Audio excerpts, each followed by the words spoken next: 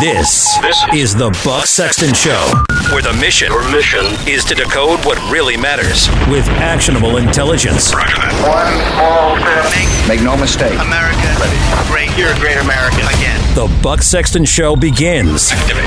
Former CIA analyst. Former member of the NYPD. Buck Sexton. It is Buck Sexton. Now. Welcome, ladies and gentlemen, to the Buck Sexton Show. You're right, if you're thinking that's not Buck Sexton. It's me again, Raheem Kassam, the global editor-in-chief of humanevents.com, filling in for the great Buck Sexton today, broadcasting live this time. Those of you who will remember a couple of weeks ago, we did it out of West Palm Beach. This time we're doing it out of sunny California. We're in North LA. I don't even know LA very well. Somebody's going to tell me, no, you're not in North LA. I think I'm in North LA, and that's all that matters. I identify as being in North LA.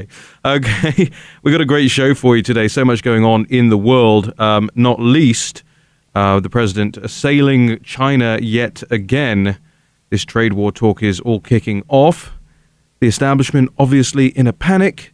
Mr. President, you can't have tariffs. We don't like tariffs. The end of history dictated. We don't do tariffs anymore.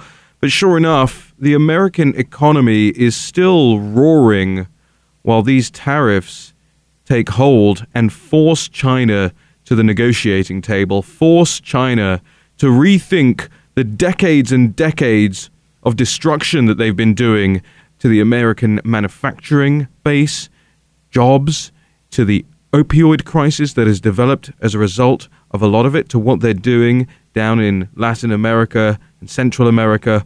Also, we're going to talk in about 20 minutes. You're not going to want to go anywhere.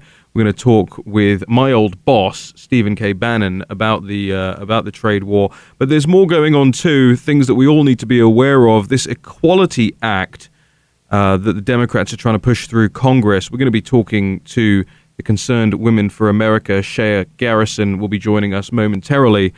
And across the show, we've got Mike Morrison. You might not know Mike Morrison, but Mike Morrison's a good friend of mine. He used to run the Alexandria Ocasio-Cortez parody account on Twitter, and it was recently taken away from him, I think because it was too close to the truth, if you're asking me.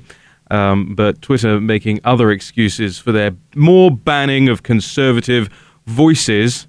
Later on in the program, we're going to bring in a good buddy of mine, Matt Peterson from the Claremont Institute. They just had Secretary of State Mike Pompeo at their 40th anniversary gala down here in Beverly Hills. That's what I was in town for. And you know what? I just decided to hang on out afterwards. And Chris Hull as well, great expert on all things foreign affairs, good friend of mine. And he'll be talking to us about China too. Dave Riboy, also a Claremont fellow like myself. I guess you're beginning to see a pattern here. When Raheem guest hosts the show, it's Raheem's buddies who come on. But I happen to believe that my buddies, I have the best buddies, all right? I have the smartest people with the best words.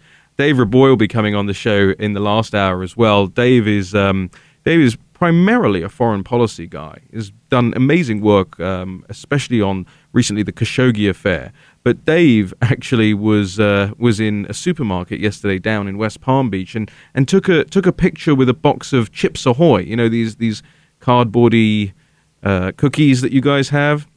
Well, Chips Ahoy and their PR people didn't like it so much, and that's because Dave was making fun of their latest advertising campaign, which featured a transgendered person telling you to buy your mother Chips Ahoy cookies for Mother's Day. I think that's the gist of it in general.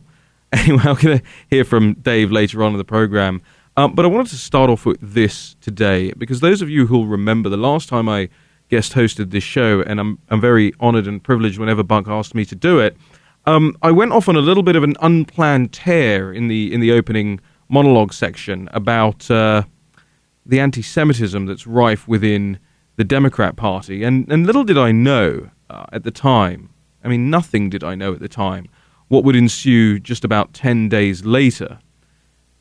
The representative for Michigan, one of the representatives for Michigan, Congresswoman Rashida Tlaib, this weekend was heard to utter the following words in a podcast for Yahoo News called the Skullduggery podcast. I want to play the clip, Mr. Producer, of the of what Rashida Tlaib told the Skullduggery podcast. I think it's clip 1. Yep, we got it. There's a kind of a calming feeling I always tell folks when I think of the Holocaust and the tragedy of the Holocaust and the fact that it was my ancestors, Palestinians, who lost their land and some lost their lives. All of it was in the name of trying to create a safe haven for Jews. When I think about one state, I think about the fact that why couldn't we do it in a better way? I've never done this before on the radio, but I actually like to play the first part of that clip again. Mr. Producer, just play that really the beginning where she says there's a calming feeling I always tell folks when I think of the Holocaust. I want you guys to hear what kind of a sociopath it takes to say those things. Let's just hear that again. There's a kind of a calming feeling I always tell folks when I think of the Holocaust. It's extraordinary. There's kind of a calming feeling I always tell folks when I think of the Holocaust. Now, I don't know about you guys out there, but I certainly hope I do. I don't think anybody gets a calming feeling when they think of the systematic slaughter of 6 million Jews, of 6 million anyone's, right? I don't think anybody could sit back and say, well, let's just listen to the broader context of what Congresswoman Tlaib was saying, because she was given the opportunity to establish some broader context on the Seth Meyers show last night. Let's play clip 15, I think it is, Mr. Producer, and let's hear the context that Congresswoman Tlaib wanted to establish around this comment. I feel like there's a way to talk about the history of that part of the world that people here in this country that maybe don't fully understand it could grasp it more. Absolutely. I mean, I think for me, I grew up in the most beautiful, blackest city in the world, in the country, which is the city of Detroit. And every corner is a reminder of the civil rights movement. And I, through my African American teachers, through my, I call my black mothers on the block I grew up in, they, constantly told me about the pain of oppression. They taught me about the history of segregation and feeling less than and dehumanized because they were black in America. And a lot of that lens that I bring to this issue, and that's how I talk about it. The fact that, we are dehumanizing a whole community to uplift others, but I don't think that's truly going to keep anybody safe. It's truly not going to lead towards peace and equality and justice. And you have to, when you look at this issue, come from a place of values. People want to go ahead and jump and choose sides. No, come from a place of values, because by the end, you will choose the right side of history when you do that. I don't get it. If you listen very closely to what she's saying there, I mean, I guess I do get it, right? This is somebody who effectively hates Jews. I said it, put me up against the wall. Mind you, she probably would. This is somebody who clearly hates Jews. Because to say that one people are being lifted up, i.e. the Jews after the Holocaust were being lifted up by the establishment of the State of Israel at a cost to the other, and then she goes on to say, I don't think that can create a long-lasting peace. Well, by saying that, what you're doing is you're delegitimizing the State of Israel. You're delegitimizing its founding. You're delegitimizing what it's there for. You're delegitimizing its historical claim to that land, its biblical claim to that land. You're delegitimizing the whole lot of it. So in going on television and saying this stuff again, she hasn't dug herself out of the hole. She's dug herself even further. You're going to want to stay with me on this, because I'm going to bang on about this throughout the course of this show. I think it's absolutely reprehensible.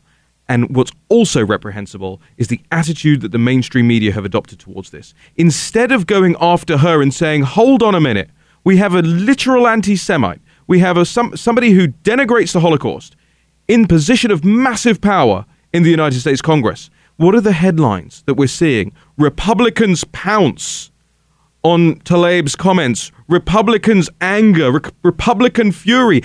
Everyone should be furious about this. I'm not one to scream and shout. I really am not.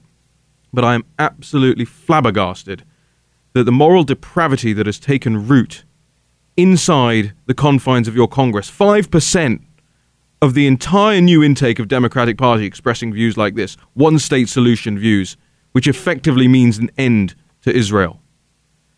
And the media operatives and the talking heads and the written word journalists scurrying like cockroaches to defend Rashida Tlaib for these comments, for me, is absolutely unacceptable. This is the Buck Sexton Show. I'm Raheem Kassam. You're not going to want to go anywhere. We've got some great guests over the course of the next couple of hours. Tell your friends to tune in. We'll be right back after this break. Welcome back. This is the Buck Sexton Show. I'm Raheem Kassam, the Global Editor-in-Chief of HumanEvents.com, broadcasting live from Los Angeles.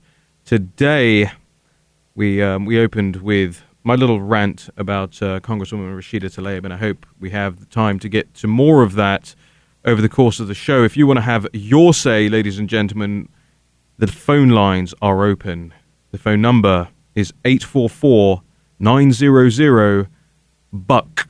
That's 844-900-2825. I'm going to bring on a special guest now, Dr. Shea Garrison, from the Concerned Women for America. Dr. Garrison, thank you so much for joining us here on the Buck Sexton Show. Hi, Raheem. Thank you for having me. No, absolutely our pleasure, because there's this Equality Act bill that is being put before Congress, and I'm not sure that the world quite understands the implications of it, and we're very grateful for you joining us to talk about this.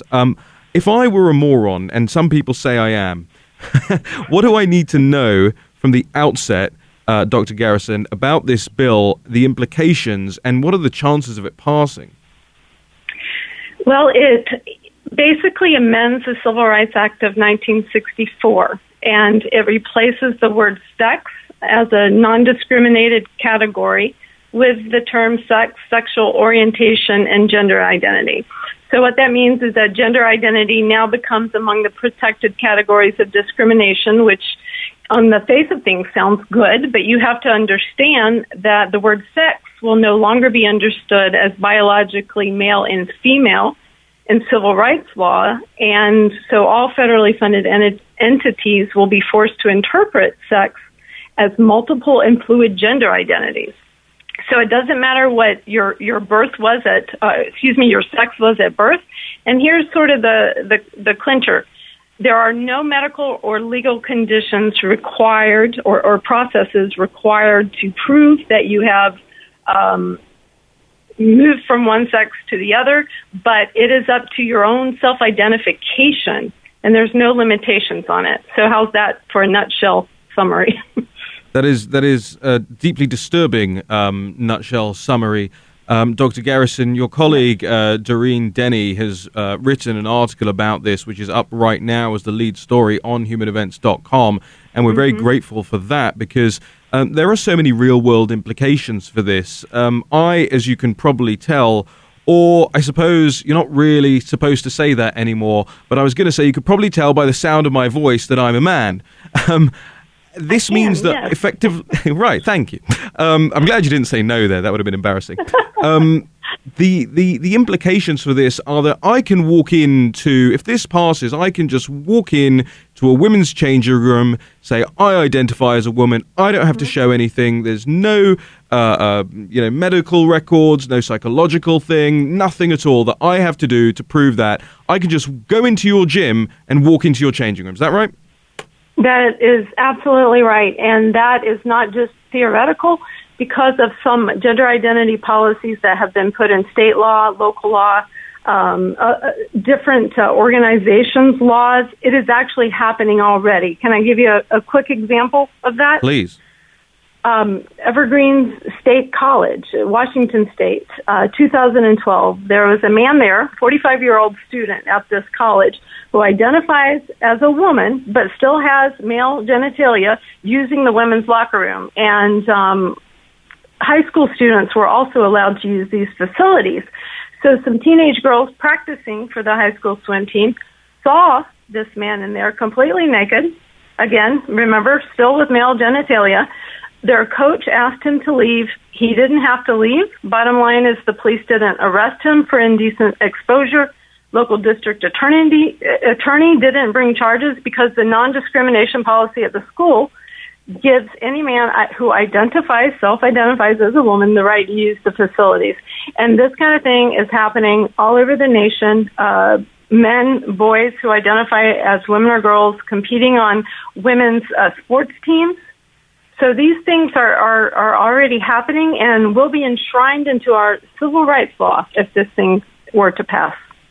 So, well, speaking of that, how likely is it to pass? I know the president came out today and said that he had some problems with it. What is the likelihood as it stands right now? Who's pushing it? Who's sponsoring it? And how can people take action? There'll be a lot of callers out there right now, a lot of listeners out there who will want to take action, get involved with your group perhaps. So feel free to give yourselves a plug as well. Over to you. Well, I appreciate that.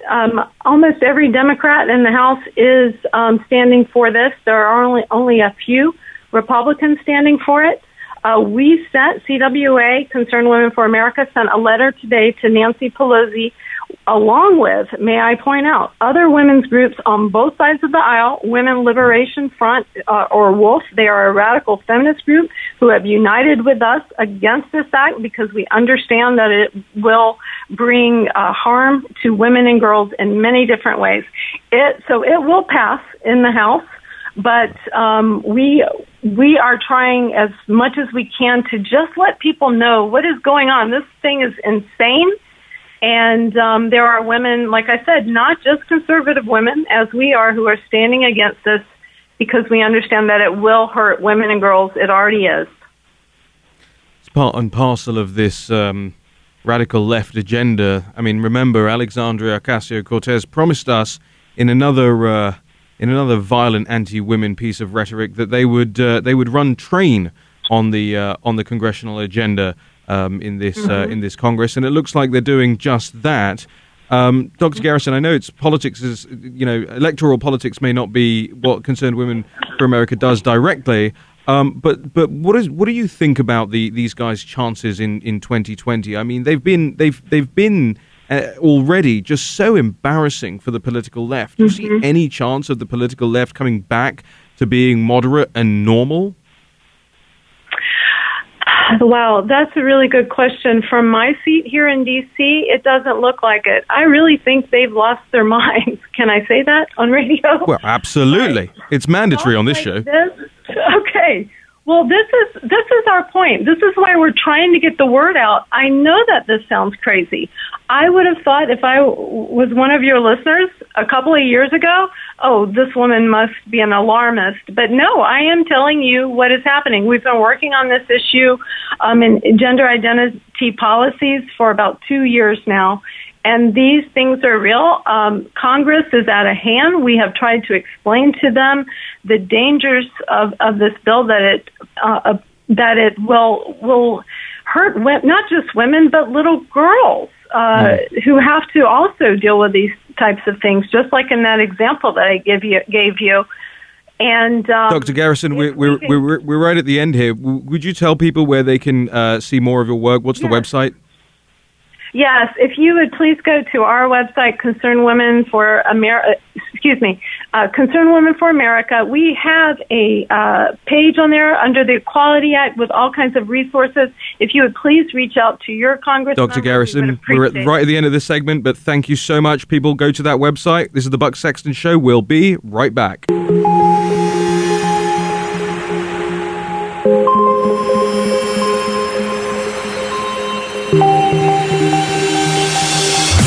He's holding the line for America. Buck Sexton is back.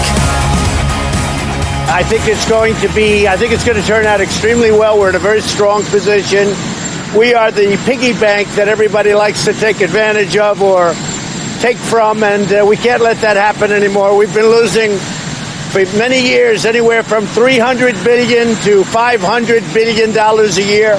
With China and trade with China. We can't let that happen. A lot of strength is being shown.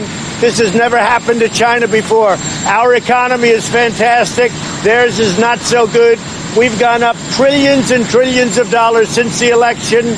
They've gone way down since my election. So that's the way it is. That's the way it stands. We're going to do very well. Yeah. Welcome back to the Buck Sexton Show. This is Raheem Kassam, the Global Editor-in-Chief of HumanEvents.com, filling in, occupying the Freedom Hut today. Joining us on the line now is somebody who's very familiar with that voice and familiar with talking to that voice on that topic. Stephen K. Bannon is the former White House chief strategist and the former CEO of the Trump campaign. My old boss. Steve, welcome to the show. I don't know what was harder, being the CEO of the Trump campaign, being chief strategist, or being your former boss. I have an idea of what at least was much more trying on a daily basis.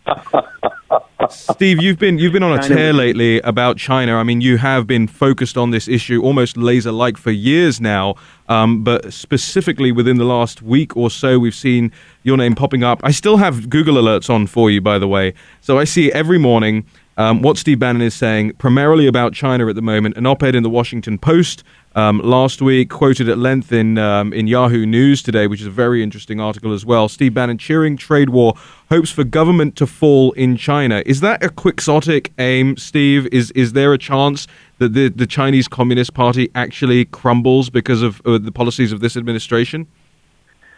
Look, I don't think, and I just heard the president's, the quote there, talking to the gaggle, and the president's doing an excellent job here of positioning this and negotiating this. But when you look at the deal that we tried to work out with them, this is not a trade deal. I mean, this is basically an armistice and an economic war that the Chinese have been running on not just America, but the entire industrial West. I mean, I'm here in Berlin, and the business people I'm talking to, some of the political people, everybody's talking about China, what China's doing to basically eviscerate the manufacturing base of the industrial democracy. So this is as serious as it gets. President Trump, as you know, Raheem, worked with Lighthizer Navarro for almost a year to craft this deal. The Chinese knew exactly what the architecture of it was. They knew exactly that this was focused around transparency and accountability, and that was going to be handled by a deep monitoring and also the ability of enforcement. And the Chinese knew what this was, and at the last minute, they rethought it, and they said, hey, this will begin the process of taking apart the state capitalism that has worked for us. And we think we can challenge the West. So this is as tough as people should be concerned about this. It's an important issue as the United States has ever faced. Trump's doing a tremendous job, but this is really about stopping this economic war that China's been running against us. And the CCP, this radical cadre that controls China, this is not about the Chinese people. The Chinese people are as good and decent as any people on earth. This is about this radical cadre that controls them. And I think ultimately something's going to have to happen there. That would have to be by the Chinese people. But I think the first step is to hang tough on this economic war. President Trump there saying in the clip we played just out of the break that this has never happened to China before. Well, Steve, you know this issue probably, I would say, maybe better than anyone in America right now. How did we get to this point? What are the couple of decades of policies of not just detente, but rolling over to China? Who was in charge of those policies? Because all I'm hearing from the establishment media at the moment is, we've got to end this trade war, we've got to end these tariffs, this is going to hurt Americans in the pocket. This sounds like it's coming from some pretty slick operators in D.C. who have been pumping these lines out for decades. Oh, this is the swamp writ large. I mean, Raheem, you know this from being Nigel's wingman in London. You're seeing right now Project Fear that ran on the Leave campaign and then Brexit. You're seeing Project Fear now put into the American people by a very slick influence operation backed by Chinese money. And what you're seeing is that, we have to cut a deal quickly, or the farmers are going to be hurt, or the stock market's going to implode. It's always some different fear every other day. This has been going on for basically almost 25 years since we allowed China into the World Trade Organization, most favored nation. And the experts, the global elites, got it wrong. The elites in New York City and Washington, D.C., they said, basically, we know we're going to make China wealthier. We know we're going to ship jobs over there, particularly manufacturing jobs. So as they get wealthier, they become more free market, lovers of democracy. Well, that didn't happen. They became the exact opposite. Now they're a complete totalitarian surveillance state, mercantilist surveillance state. And this is what we've created. This is what Wall Street and the corporatists, and particularly corporate America. Corporate America is their lobbying operation. Wall Street is the investors' relations department of the Chinese Communist Party. We've created this kind of Frankenstein monster. Our technology, both that we allow them to steal, that the forced technology transfers, and that we finance through Wall Street. You know, NPR did this great piece 2 weeks ago about all the companies. I think they went to 200 companies that had IP. Their the basic beating heart of their company stolen by the Chinese. Not one company would come forward. Everybody said we want the U.S. government to do something. Not one company would come forward because they were afraid of retaliations by China. So this has happened. This is not a Democrat or Republican issue. This is the permanent political class that's in bed with the Chinese Communist Party. They've all made money in China. They've all helped, build the firewall, build the surveillance technology that suppresses the Chinese people. This is an outrage, not just a moral outrage. It's a practical outrage. And it's the reason Donald Trump's president. The reason he's president, the working class people in the upper Midwest, where the factories that got shipped to China and the jobs rejected the globalist and Hillary Clinton. They wanted someone like a Donald Trump that could come along and represent their interests. And this is why you see Joe Biden up there. You see Bernie Sanders up there. This is going to be the framing issue for the 2020 campaign.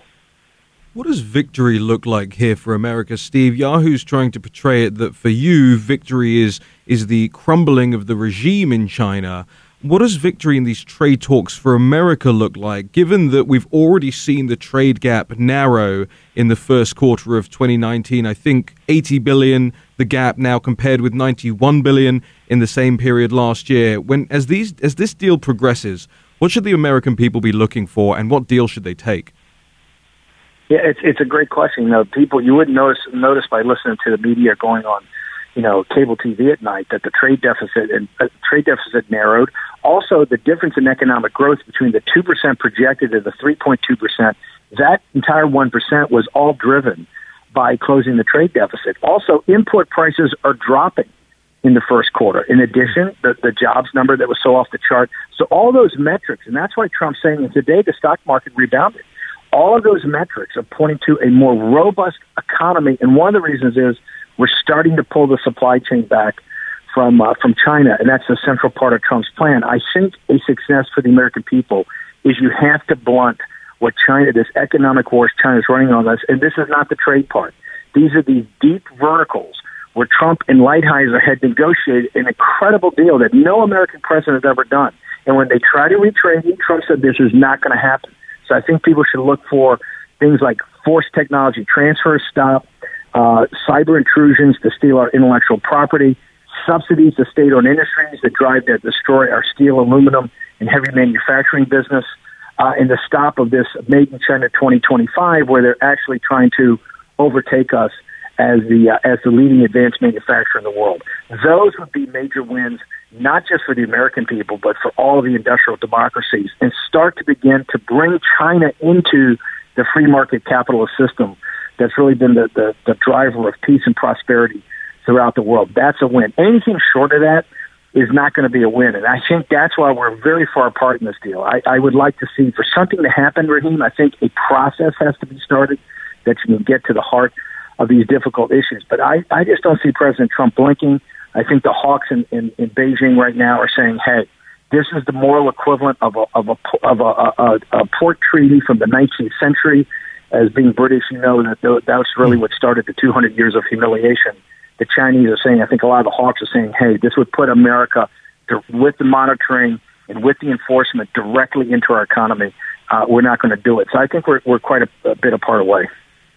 Just before I let you go, I didn't realize you were in Berlin, Steve. There's a lot of people out there that like to follow what Steve Bannon is doing across the world. What can you tell us about your travels in Europe? And will I see you next week in London? We're coming over, Human Events is coming over to cover the European parliamentary campaign. If you remember, Steve, we launched Breitbart London 5 years ago, just ahead of the European parliamentary election. So it's a very august time for me.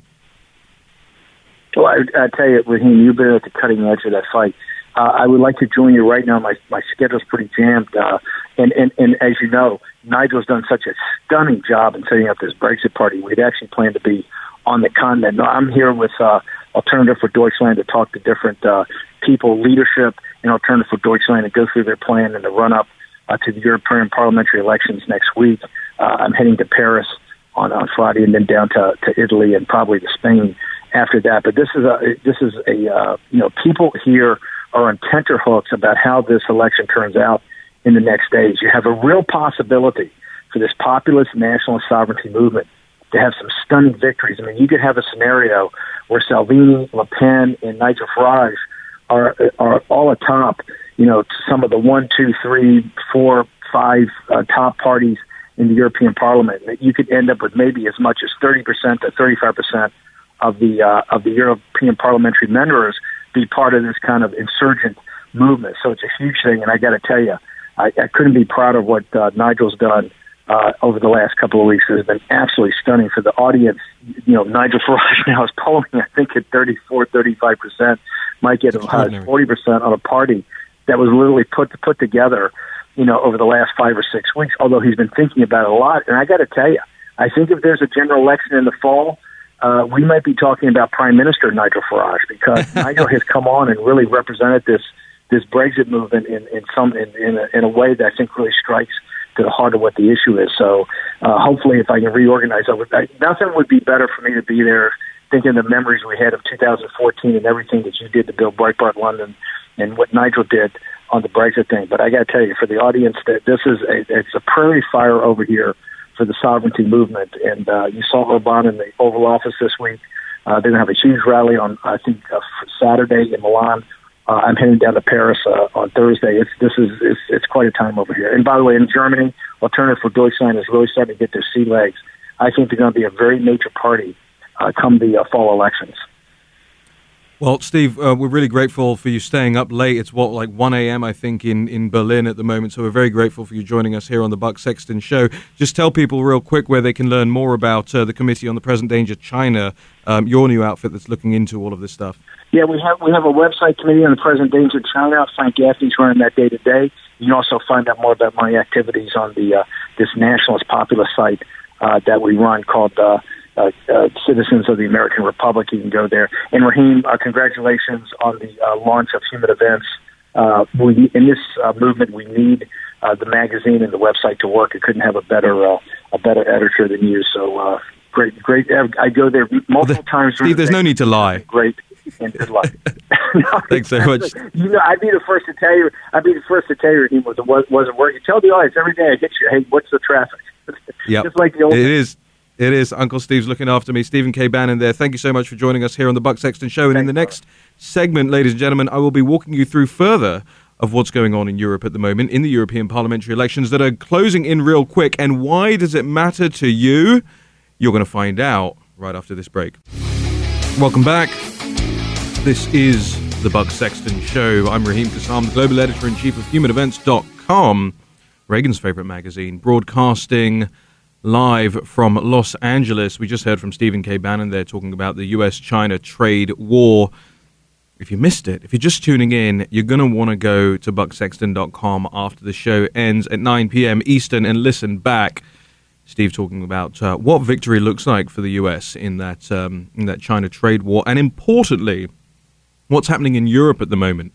Because I think a lot of people don't realize just how important what takes place in the European parliamentary elections, in just 9 days' time, actually is and will be for U.S. policy towards the European Union. And there are so many things that the United States does with the European Union. Of course, many EU members are also NATO member states, not paying their fair share, as you well know.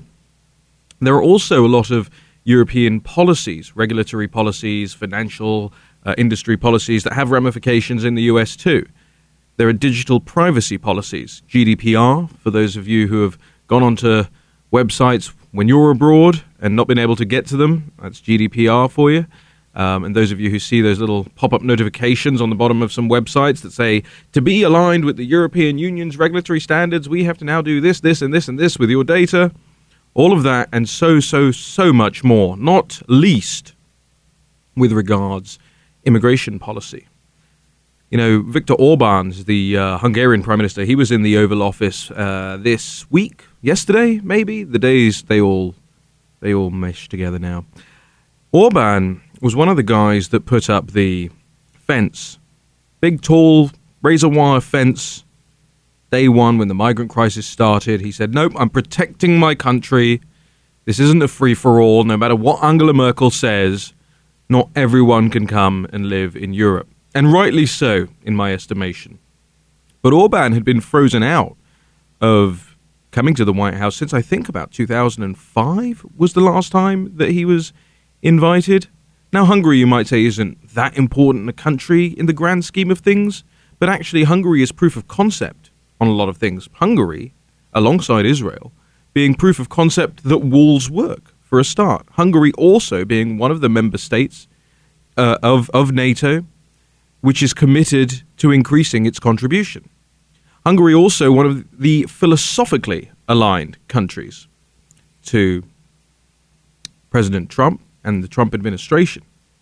And in the next hour, I'm going to talk to you a little bit about what's going on in Britain with Brexit at the moment as well, and how that has ramifications for the United States audience as well. Because if you had told me that Nigel Farage might have a chance of being Prime Minister or Deputy Prime Minister, that's my old boss, by the way. Think about having Steve Bannon and Nigel Farage as your old bosses. Stressful. You know, if you'd said he could be Prime Minister, I would have said there's more likelihood of me donning a pair of red cowboy boots. Just not going to happen. But it turns out that might be something, you know. I'm going to talk about that and a whole lot more in the next segments. Remember, the phone line here, 844-900-2825, 844-900-BUCK. This is the Buck Sexton Show. I'm Raheem Kassam. We'll be right back. Buck Sexton. Your mission: decoding the news and disseminating information with actionable intelligence. One small step. Make no mistake. America. Great. You're a great American. Again. This is the Buck Sexton Show. Activate. Former CIA analyst. Former member of the NYPD. Buck Sexton. It is Buck Sexton. Now. Welcome back to the Buck Sexton Show. This is Raheem Kassam filling in, occupying the Freedom Hut here in Los Angeles. You can check my work out on my new magazine, or old magazine that we just bought, humanevents.com. It's Reagan's favorite magazine. Been making some waves recently. If you're interested, even if you're not interested, go on over to humanevents.com. I guarantee you'll be interested by the time you get to the end of it. We had a great first hour on the show. If you missed out, you're going to want to listen back. We had Dr. Cher Garrison of the Concerned Women of America talking about this new Equality Act that the Democrats are trying to railroad through Congress, opening the door quite literally for transgender bathroom usage, males using female bathrooms, females using males. You know, the Alexandria Ocasio-Cortez line of running train on this legislative agenda is becoming more and more, sounding more and more, and being realized as more and more nefarious as time goes on. Plenty of action to take. As regards the Concerned Women for America, you can go to their website if you're interested in that issue. We also had Stephen K. Bannon on talking about all things China trade war. In case you forgot, Stephen K. Bannon was the chief strategist in the White House and the CEO of the Trump campaign in 2016. I'm delighted to be joined now by another chap who's going to be joining us to talk about this Equality Act. You see, I am such a believer in equality that we had both a female and a male's voice on this topic. Ladies and gentlemen, have you met Terry Schilling? Welcome to the show, Terry. Hey, Raheem. How are you? Thanks. And I do identify as male, and I am biologically male. Wow, good to know. As they would call it. Good to know. The American Principles Project is where Terry does most of his work. Terry, you'll forgive me. What's the website again? AmericanPrinciplesProject.org. Real simple. There you go. You see, now, if you like what Terry says over the course of the next 10 minutes, AmericanPrinciplesProject.org is where you can go to find out more. Terry, impress them. What is going on with this Equality Act? How is this sneaking kind of beneath the radar? I'm not really seeing this on television. You guys, obviously, at the American Principles Project, the Concerned Women for America, and a couple of other groups, even some left-wing groups, as Dr. Cher Garrison told us in the last hour, banging on about this now in all the right ways. Tell us about this, what it means, and where are you guys approaching this issue from? So, look, the main problem with the Equality Act is it's kind of a Trojan horse for a lot of bad things. And what they're making it out to be is a pro-gay rights bill that protects gay people and bisexual people from discrimination, from, being fired for being gay or being discriminated against, etc.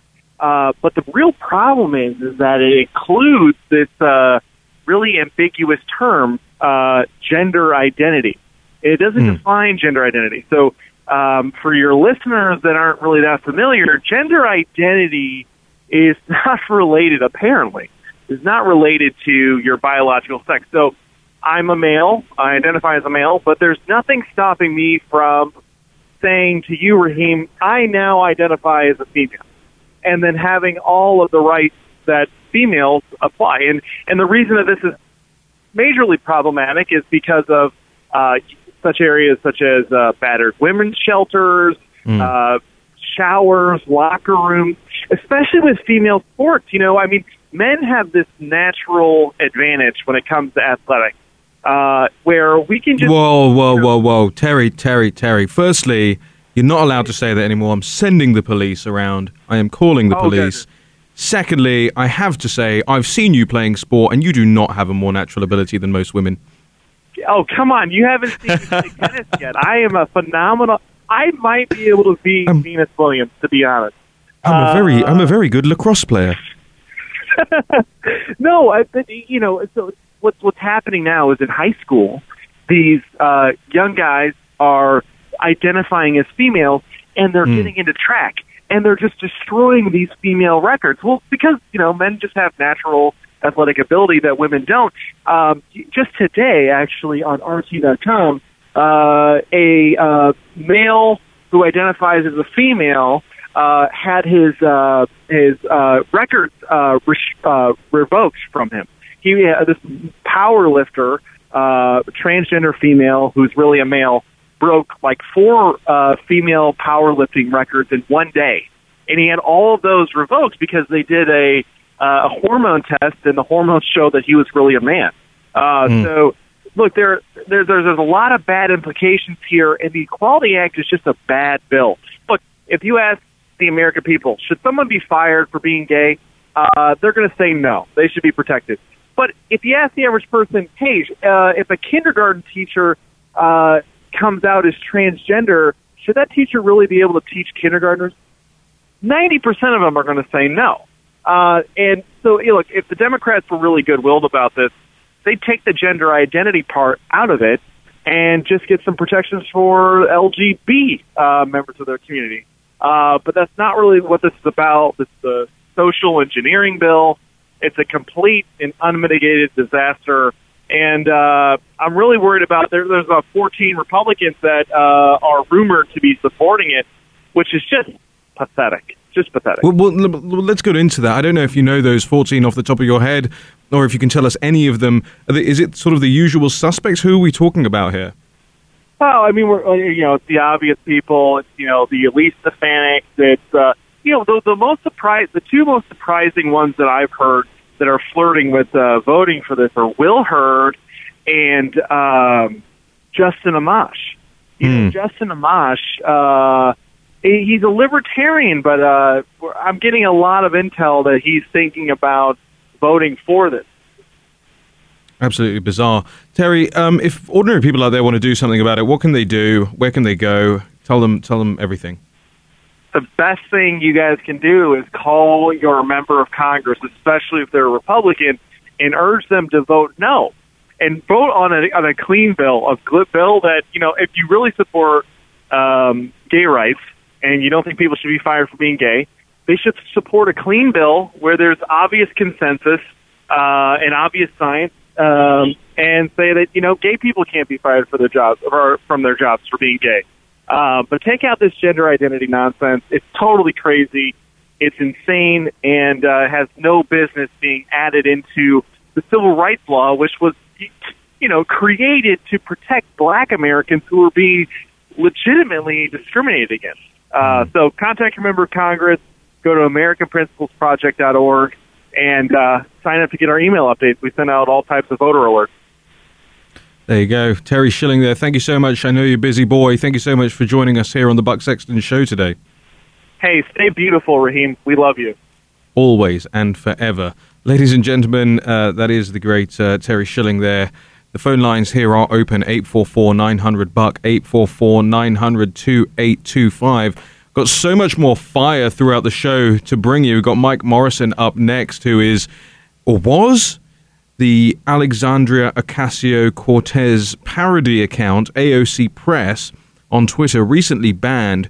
You may have seen me on Fox a couple of times in the last week. You may have read some articles on humanevents.com. We are going after this tech censorship issue in a mighty, mighty big way, because if we don't do it now, nobody's going to do it for us when we've all been bound and gagged by our tech overlords in Silicon Valley, right here in California, where I sit right now. This is the Buck Sexton Show. We're going to go to a quick break. When we're back, Mike Morrison. I want more of your calls, ladies and gentlemen, so get on the lines. 844-900-BUCK, 844-900-2825. We'll be right back. Welcome to the Buck Sexton Show. Raheem Kassam here, the Global Editor-in-Chief of HumanEvents.com. You can follow me on Twitter at Raheem Kassam. It's RaheemKassam. And my next guest is somebody who you can't follow on Twitter anymore. Mike Morrison was the account holder of at AOC Press on Twitter, as well as his own account, Office of Mike. Mike, welcome to the show. Thank you, Raheem. Thank you for having me on. Mike, I know you're a nervous person when it comes to media, but does my voice soothe you that we know each other? I wouldn't say we're friends, but we know each other. You don't feel nervous, do you? A little bit. Well, we go easy on you, Mike. This isn't a gotcha interview. Tell us, Mike, what was AOC Press on Twitter, and why did the geniuses in Silicon Valley decide that you weren't allowed to have your account anymore, which was a parody of the left-wing Congresswoman Alexandria Ocasio-Cortez? So AOC Press was a Twitter account created to mock the stupidity of AOC and to make jokes and tweet about things which sounds like things that she could have said. And Twitter seemed like that they thought too many people were taking it for the real thing. So despite it saying that it was a parody account in two places, they decided that that wasn't enough, and it was still fooling people because she is that dumb, and they decided that account had to go. Well, we have to make very clear here that the Buck Sexton Show does not institutionally believe that Alexandria Ocasio-Cortez is, quote, that dumb. Mike Morrison. I think we might. I think I just got the producer telling me I think we might actually. I want to make very clear. I think she is right up there. She is, she's one of the I can't even do it. Mike, when it comes to the tech censorship thing, Twitter claims to accept parody, but as you say, you put parody in your title of the account. It said AOC Press brackets parody. And you also had it in the bio, in the biography of the account. So people couldn't have been under the impression that it was anything but a parody account. So why do you think this has happened? And give us, if you can, a little bit of context around what else has happened in the past couple of weeks, because we've had many, many right-wingers who are banned off Twitter, off Facebook, off Instagram. And it's not just them. It's not just the big wigs. It's not just the talking heads. It's not just the media personalities. Ordinary people, right? Like honestly, like yourself, Mike. You're not really a politics guy. You don't work in politics. You're a private individual. You thought it would be funny to start up a parody account. Just talk to us about all of that and how that portends for the American commitment to freedom of speech. So, yeah, this trend already started a while back, like you said. It started with people like Alex Jones, and even a little bit before that with Milo and people like that. And it's been going sort of like they're starting at different levels. They pick someone radical like Alex Jones, a very controversial figure. This is the InfoWars host. Yeah, Alex Jones, InfoWars host, and they picked him off.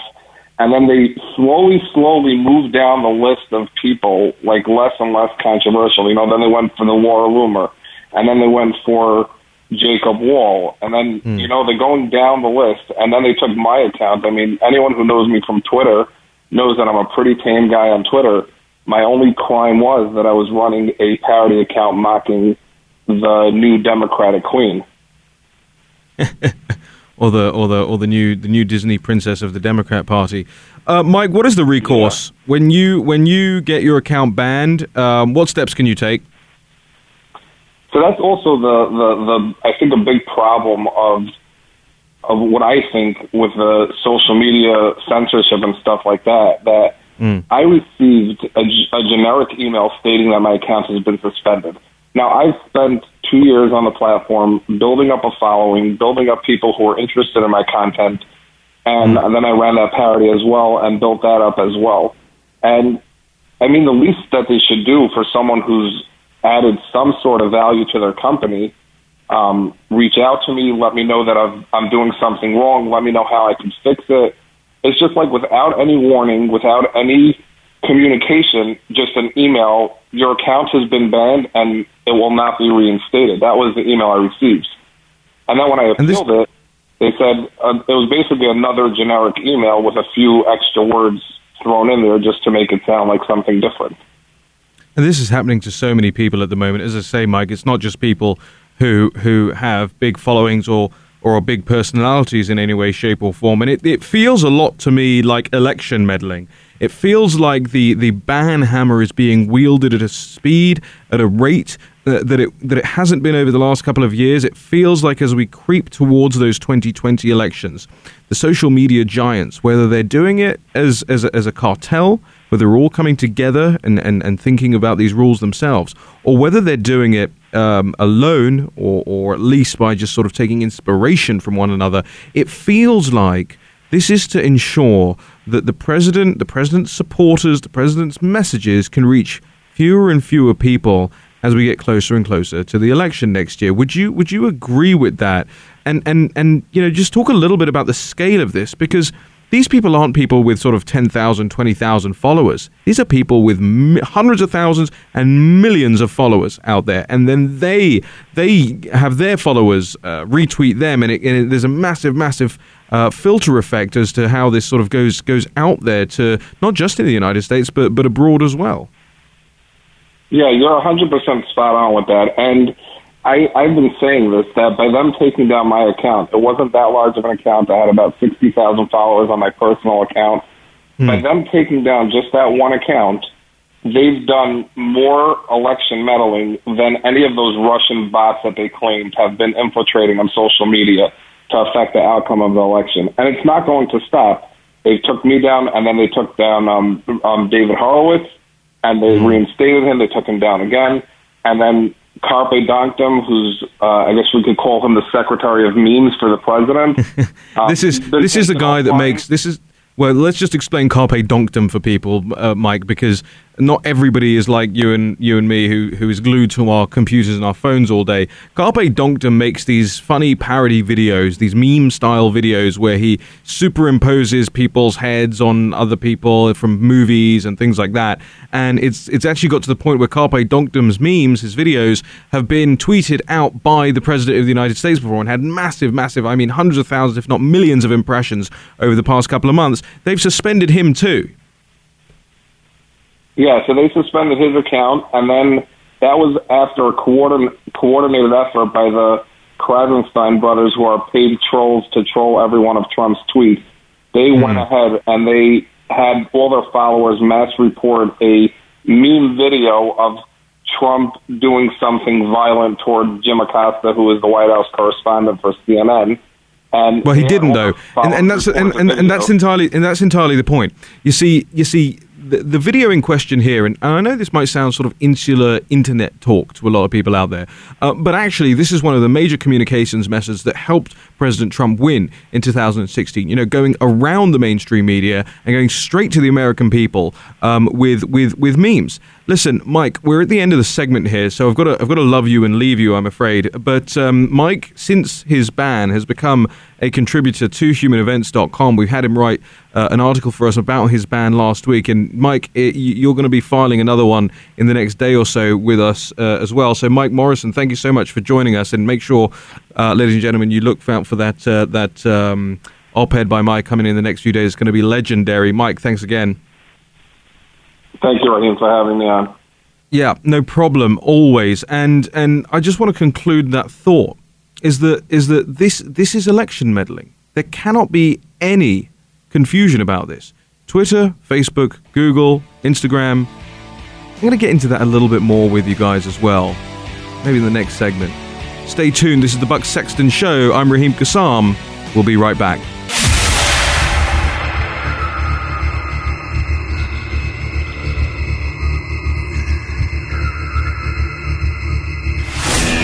He's back with you now, because when it comes to the fight for truth, the buck never stops. Welcome back to the Buck Sexton Show. This is Raheem Kassam broadcasting live from Los Angeles. I'll give you my Twitter account. I always give you my Twitter account. I'll give you my my Facebook page as well. If you wanna follow my work, it's Raheem Kassam, R-A-L-L. There's no L. RAHEEM KASSAM. You can find me on all sorts of the social media type things. I hope we have a caller on the line. I want to go to line 1. Let's bring them in. Yeah, we have Bill from Oregon here. It's Bill. Bill from Oregon. Yes, this is Bill. How you doing there, Bill? I have a question for you. You go right ahead. You know, the left is suffering from mass hysteria now. I really feel they are. Yep. What is pushing you to that conclusion right now? But give me a punch list of things that you think is hysterical. Cool. All right. Now it's gender identity. Mm-hmm. That's one of the latest ones. You know, mass hysteria is one step from insanity, and these people have control of our government.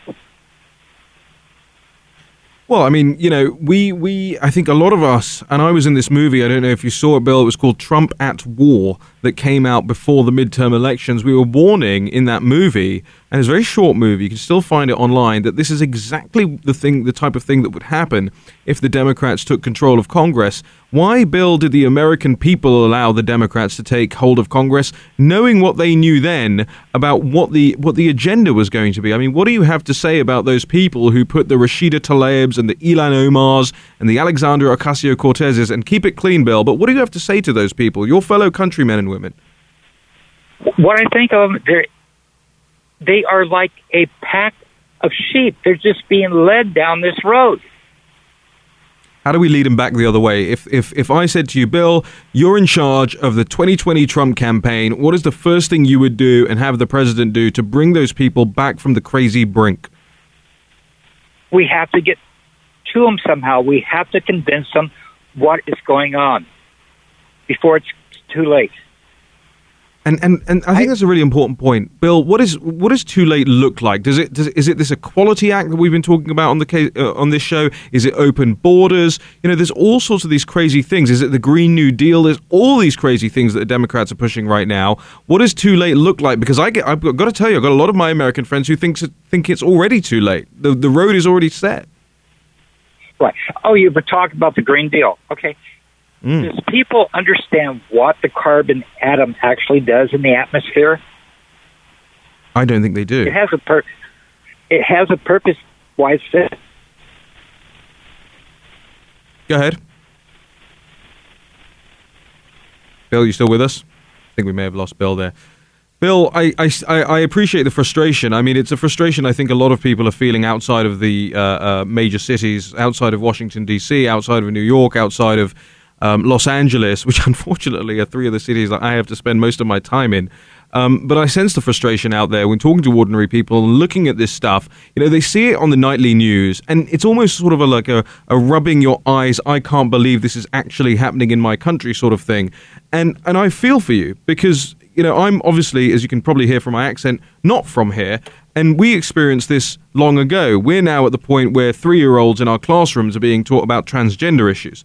That's where my country, where Britain is at the moment. And I feel the pain of hearing people going, well, what on earth is going on out there? And this is why I think also the homeschooling issue is such a big boon to not American conservatism. We've got to get that out of our heads. It's not just the right that thinks a lot of these things are nuts.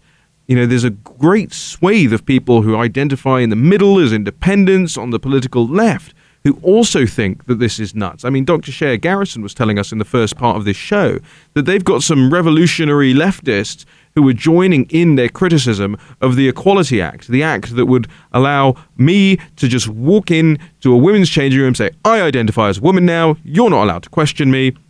So I think that there is this strain of most of America, or at least I bloody well hope there is, that finds this stuff repugnant and repulsive and reprehensible and regrettable, and that's a lot of our words. I also want to talk to you guys a little bit about what we left off just before the last break, just before we had that great call from Bill there. We're talking about, with Mike Morrison, the digital stuff. And this leads one to the other, because I'll tell you something right now. A couple of days before we were going to relaunch the Human Events website, and for those of you that don't know, it's the oldest conservative magazine in the country. It's 75 years old. It was Reagan's favorite magazine. And we bought it at the beginning of this year. My business partner, Will, and I, we bought it at the beginning of this year. We were relaunching it on May the 1st. And 2 days before the relaunch, Facebook suspended me, for 3 days. Just conveniently, as we were about to do a massive push across all digital media for something that had cost us a lot of time and a lot of money, and we've gone to a lot of effort to bring back this great conservative magazine. They suspended my account. And they suspended the account, and they said it was because I called somebody dumb, and I went on Tucker Carlson that night, and we talked about it. It was great. You can find it on YouTube, right? But then, as the ban rescinded after 3 days, I got a personal email. In fact, I didn't plan to do this, but I'm going to bring this email up in my email right now and read it to you guys, because I think it's completely extraordinary, because it was unsolicited, and it was from a person at Facebook. Now, those of you who have contended with an issue like this before know it's very difficult to find someone at Facebook, a human being, to interact with. And I'll read you this now. It's from a lady. I'm not going to read her name out. I don't want people sending her hate mail or anything like that. It's from a lady, and she says, unsolicited, remember, hi, Raheem. Hello. We do not allow hate speech on Facebook because it creates an environment of intimidation and exclusion, and in some cases may promote real-world violence. We define hate speech as a direct attack on people based on what we call protected characteristics: race, ethnicity, national origin, religious affiliation, sexual orientation, sex, gender identity, and serious disability or disease. We also provide some protections for immigration status. We define attack as violent or dehumanizing speech, statements of inferiority, or calls for exclusion or segregation. We separate attacks into 3 tiers of severity, as described below. Sometimes people share content containing someone else's hate speech for the purpose of raising awareness or educating others. Similarly, in some cases, words or terms that might otherwise violate our standards are used self-referentially or in an empowering way. When this is the case, we allow the content. We expect people to clearly indicate their intent, which helps us better understand why they shared it. Where the intention is unclear, we may remove the content. We allow humor and social commentary related to these topics. In addition, we believe that people are more responsible when they share this kind of commentary using their authentic identity. Yours, blah, blah, blah. And what they got me on, or what they thought they got me on, what they sent to me back, was a screenshot of a comment I had made on my page in 2008, where it just says, men can't be women. So they pulled that back from 11 years ago and said, gotcha, you intolerant bigot, you may not use our platform. Well, I'll say it here. Men can't be women, and Facebook can't suspend me here. I actually sent them a very, very snarky email back, which I'm minded to read you in the next segment. Yes, I think that's exactly what we're going to do. We're going to save it for the next segment. It's very funny. You're going to enjoy it. So make sure you don't touch that dial, lever, knob, easel, whatever noozle, whatever you call it. This is the Buck Sexton Show. I'm Raheem Kassam. We're going to be right back after this short break. Welcome back. It's the Buck Sexton Show. This is Raheem Kassam broadcasting live from Los Angeles here. Before the break, I was reading for you an email that I got from Facebook. Quite an extraordinary email, I thought, especially regarding protected categories, protected classes. And here's the thing, when we talk about this issue, a lot of conservatives balk because we're talking effectively about perhaps, potentially, using some kind of antitrust laws or using some kind of regulatory power or at least legislative power to stop this tech tyranny going on. And it is a tyranny. Let's be very clear about this. Before I bring in a caller, Felix in Pennsylvania, I just want to set the stage here. Facebook has 2.3 billion monthly active users. WhatsApp, which is owned by Facebook, has 1.6 billion monthly users. Messenger, the Facebook Messenger app, 1.3 billion monthly users. Instagram, growing, but 1 billion monthly users. Now, that is an awful lot of people using just one company to communicate. Compare that and contrast that to their competitors in the market. Snapchat has 287 million monthly users.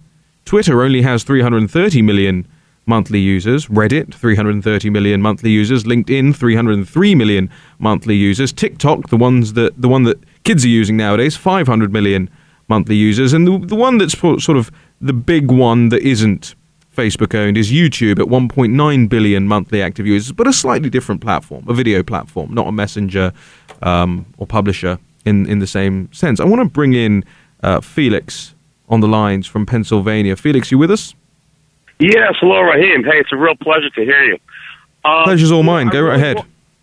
I really want to throw some blame at the conservatives. You know, for a long time, they've been saying these companies, you know, they're private entities and they have the right to do whatever they want. I'm sorry, but to trample on your constitutional rights and the Constitution through these corporations, this should not be allowed. Freedom of speech should be freedom of speech, you know, and that should be protected. And these public platforms are the only place that you could go. So now the phone company is going to be able to decide, you know, what you can say over the telephone. It's basically the same thing. And also, too, this whole thing about, you know, deciding what's hate speech, I'm sorry, I think freedom of speech means freedom of speech. And all right, there's a lot to, Felix, there's a lot to unpack there, and I want to get your thoughts on more of it, because it sounds to me like you've been following this issue for some time, because let me tell you something, I share my frustration, the frustration that you so eloquently put it with conservatives on this issue. You know, we have a lot of people out there still saying, but Raheem, these are private companies. You can't expect them to let you use their platform. This is you know, you agree to the terms of service. You agree to them harvesting all your data and selling it on to other companies. You agree to all of that, and you can't then expect anything else in return. That's market capitalism, Felix. Let me tell you something. For everybody out there that thinks like that, would you, as Felix says, would you stand by and let your phone company, without incident, would you let them take you off the network because they listened into your call and they didn't like something you were saying? Would you allow a private corporation to own every road or every public area in the United States and police who can be there and who can say what they like based on what they think, based on what their religious affiliation is, or based on what their political affiliation is, based on how they vote? You wouldn't accept that. And the digital square is no different from the public square. Yes, fine. Exactly. We started this. Go ahead, Felix. And, you know, well, here's another one. You know, they're saying that employers can decide that, you know, they're going to get the Second Amendment, that they will have the right not to hire you if you own firearms. You know, right. If you're exercising your constitutional, this is a worm. If you're exercising your constitutional right, you can be fired from your job apparently now as well. Felix, we've got to leave it there, but I thank you for the great call. Felix is absolutely right. I mean, and I take so much umbrage with people out there who just want to roll over and die on this issue, who just want to say, you know, we lost this war, we lost the digital war, we're not going to get these platforms back, we've got to go and start our own platforms. Okay, cool. Why don't you go and start your own internet? Let me know how that works out for you. Because this isn't about Facebook or Google or YouTube or whatever. It's about what all of them are together. And what all of them are together are effectively the internet, are effectively social media. Yes, you can have little apps popping up here and there, Parler and Gab and all these ones. Yes, they exist, fine. But when you get to the point where these guys, in conjunction with the financial services like Stripe and PayPal and all of these other things, and MasterCard and the processing payment services, and then you got Uber and Lyft banning Laura Loomer and Uber Eats banning Laura Loomer. I mean, what threat does Laura Loomer, this young conservative journalist, what threat does she pose to Uber Eats? If she wants to get a falafel delivered to her house at 3 a.m. in the morning, what is that any business of theirs to say, we don't like your politics, therefore we're removing you from our app? You know, that's how far it's already gone. So to those people out there, and by the way, I want to make a full and open declaration on this show right now. I've never done it before, but let me say something to you. I used to say that. I used to say, these are private platforms, there's nothing we can do about it. But there is. There's a lot we can do about it. You know, Teddy Roosevelt trust busted when there was clear monopolistic, oligopolistic, cartelized power in the United States. Ronald Reagan wielded the hammer of government when the telecommunications companies were becoming too big, too unwieldy, and too hard to hold to account. So let's not say that we can't do it. And let's also not say that it isn't conservative to do it. Because what is conservatism? Conservatism isn't an ideology. It's not this blind fealty to market forces and market values. And anybody who thinks it is has not picked up a book that hasn't been written in the last 20 or 30 years. And I suggest you go back through the history and through the philosophy and through the epistemological roots of conservatism and school yourself. Because listen, you are not going to conserve anything if you allow these Silicon Valley nut jobs to tell you what you can and can't say and what you can and can't believe. Fundamentally, if you do that, you are rolling over. And on that note, I want to read you my reply email to this woman from Facebook. I said, and I said her name in return, said, "Dear X, thank you for the clarification. I am curious as to under which guise you are defining said post as hate speech, particularly as you outline yourself that religious affiliation is a protected category. You will note that my original post was made in 2008. And here's the kicker, guys. At the time, I was expressing a view based on my Muslim faith. And I suppose, back then I probably was still, at least in some way, a practicing Muslim.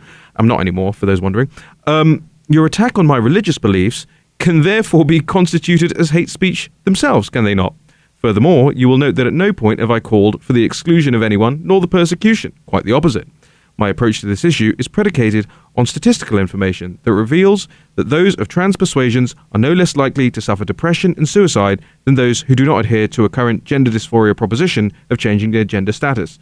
It would logically follow, based on your suppositions, that Facebook's position is both anti-Islam and pro-suicide. If that is the case, I would be keen to know, as would the world." That was my letter to Facebook. This is the Buck Sexton Show. We'll be right back after this break. Buck Sexton. Your mission: decoding the news and disseminating information with actionable intelligence. One small step. Make no mistake. America. Great. You're a great American again. This is the Buck Sexton Show. Former CIA analyst. Former member of the NYPD. Buck Sexton. It is Buck Sexton. Now. Welcome back. It's the Buck Sexton Show. I'm filling in for Buck Sexton today. My name's Raheem Kassam, the global editor-in-chief of humanevents.com for all your conservative magazine needs. I'll do a little bit of a plug for Human Events as well. We had a great article today written by our next guest, Dave Riboy, who's a good friend of mine, a fellow at the Claremont Institute. Dave joins us on the line now. Dave, thank you. Hello. Hey, buddy, how are you? Hey, Dave. It's so great to have you on, not least because I think I'm now talking to the new face, the new anti-face of Chips Ahoy. Is that right? Those what you called the cardboard cookies in your article? Yeah, I mean, if Chips Ahoy decides that it wants to run a really provocative new campaign, I guess I'm available. Tell people who haven't heard of this, because you were kind of trending, you were kind of viral this morning, having seen this. In fact, what we're going to do, Dave, just to tee this up, we're going to play clip 16, which is the advertisement that Chips Ahoy released for Mother's Day of a trans person talking about buying Chips Ahoy for your mother for Mother's Day, and then we're gonna see how all this played out. Let's play clip 16. Y'all know what we're celebrating today? Mother's Day, and I am so thankful to have a mother like mine who supports me through all my craziness and loves on me and buys me Chips Ahoy cookies, Chewy, the original, everything under the sun. My mom knows I love my cookies, so get those cookies. And what's a sweet gesture for you to do to your mama, your real mama, your drag mama, whichever mama, somebody, whoever take care of you, whoever you feel or consider your mama? It's their day today. Get them a cookie or two, a pack. Buy them all the Chips Ahoys in the world. I don't know. Or get some milk. Get her some milk too. You can't buy the cookie without some milk, honey. Get those cookies. It's Mother's Day. It's time to celebrate, love, all that. Cookies. Get them. And if you don't, how you gonna celebrate Mother's Day? It's the new chocolates. Meow. I don't think I'll be buying Chips Ahoy after that. What was that? Really? Like, what the heck? Seriously, what the heck was that, and who was that marketed towards? So right. Well, you tell me.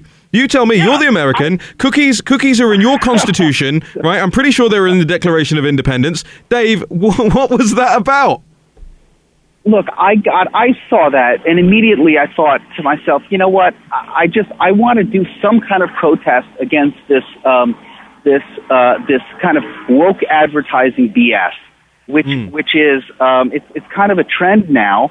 It's almost like ad companies and corporations have just kind of have just gone rogue and decided, you know what,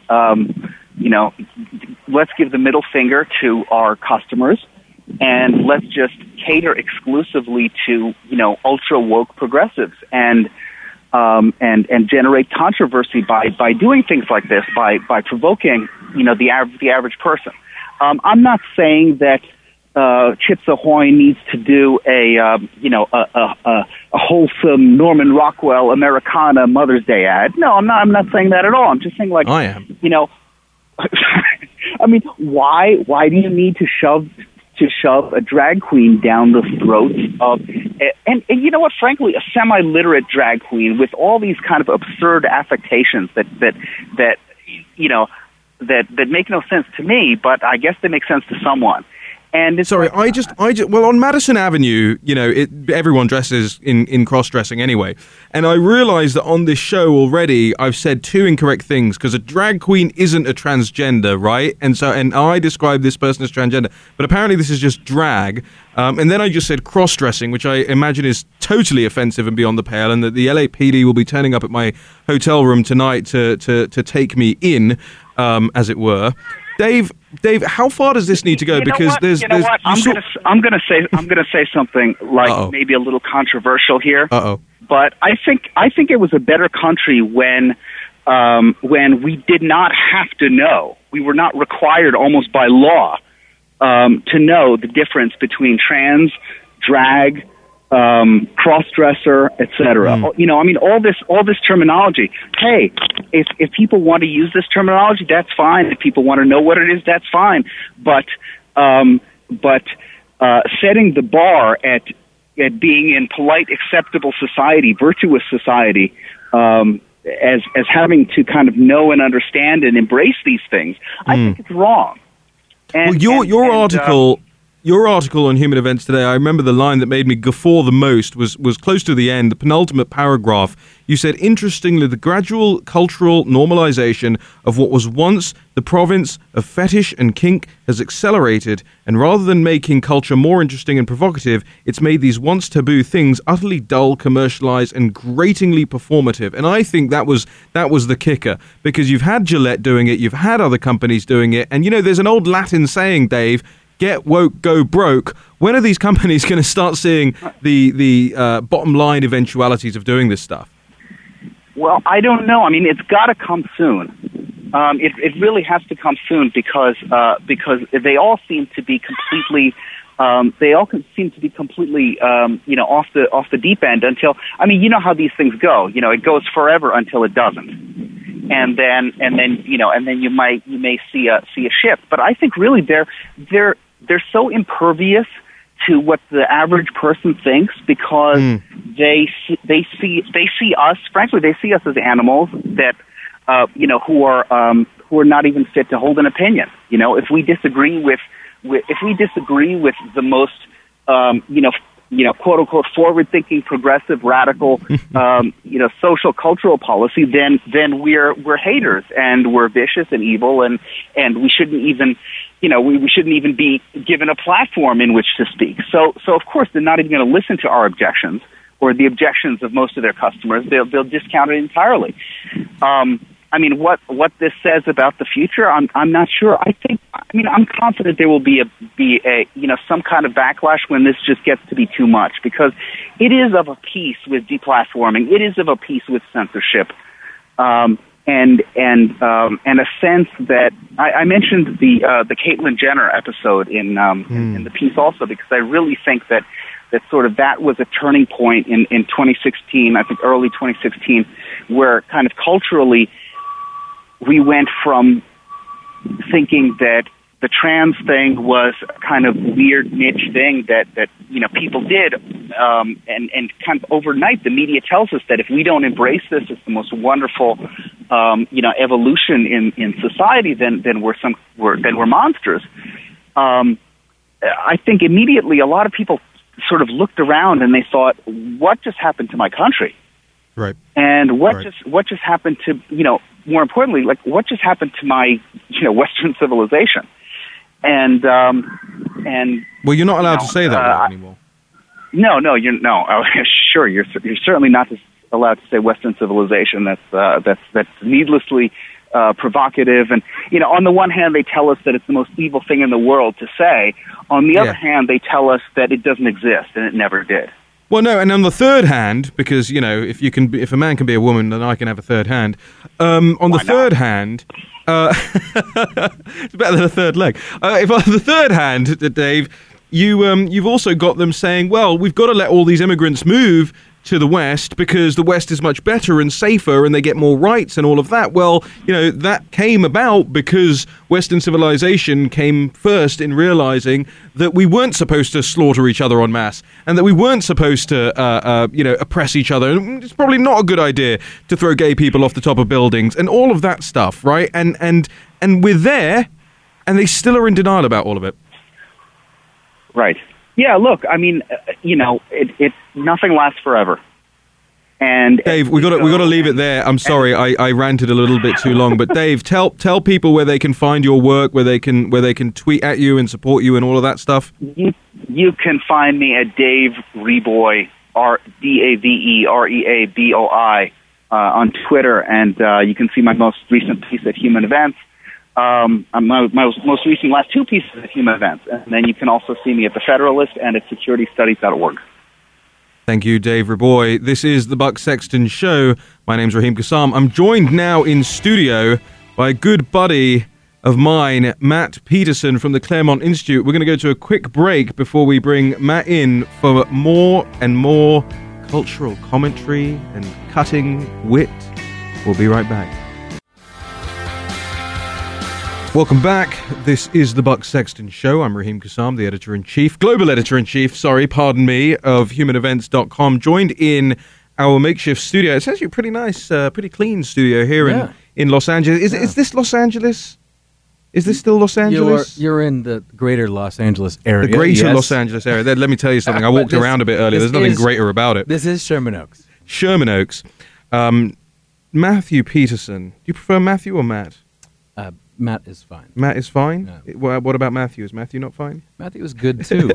Matthew is good, too. Is the Vice President for Education at the Claremont Institute and the editor... Is it editor or editor-in-chief? It's I don't go with this global editor type thing, but it is yes, editor in chief, I guess you could say. Domestic editor in chief then of the American Mind, which is a great new publication of the Claremont Institute. And full disclosure, I'm a Lincoln Fellow at the Claremont Institute. It's AmericanMind.org, where they post some of the most thoughtful articles you'll ever read, but also I'm led to believe some of the spiciest articles based on what you're telling me in the break, Matt, about what you've been publishing today. We'll come to that in just a second. I know we've got a caller on the line, Josiah in Maryland, who wants to have his say. Josiah, you're welcome to the show. Oh, we lost Josiah. Josiah, if you're out there, if you're still listening, give us a call back. We're very keen to take points, counterpoints, whatever you got for us. Matt, I guess that throws it to you. You highlighted for me this American Mind article of Creed and Culture in Clown World. Yes. Written by the pseudonymous Andrea Yang for the AmericanMind.org. Yes. Tell us about this article. What is it talking about? This is a young conservative, someone who is or was a young conservative, someone who's obviously very intelligent, who works within the swamp, and is writing an article in response to a conversation on American Mind about creed and culture. And what we were talking about was you both need a healthy culture, and that informs the creed or what you think the principles and purposes of your political life are, right? And vice versa. Those things interact with each other. Mm-hmm. And so this article is someone who's younger saying, look, the right has to acknowledge that it's essentially failed. It has not achieved its goals, and now we live in a kind of clown world. Mm-hmm. in which there's it's a bunch of funhouse mirrors everywhere you look, and it's very hard, she says, for me as a young person to take it seriously. And so she ends up advocating for a radical rethinking of policy in a way that I think is controversial to many of us. We were talking about this with Dave Raboy earlier in the hour, talking about how we've got to this point now where, because I mislabeled something, the Chips Ahoy crossdresser who was advertising cardboard cookies for Mother's Day, that's a crossdresser. And I said trans, and apparently they're not the same thing.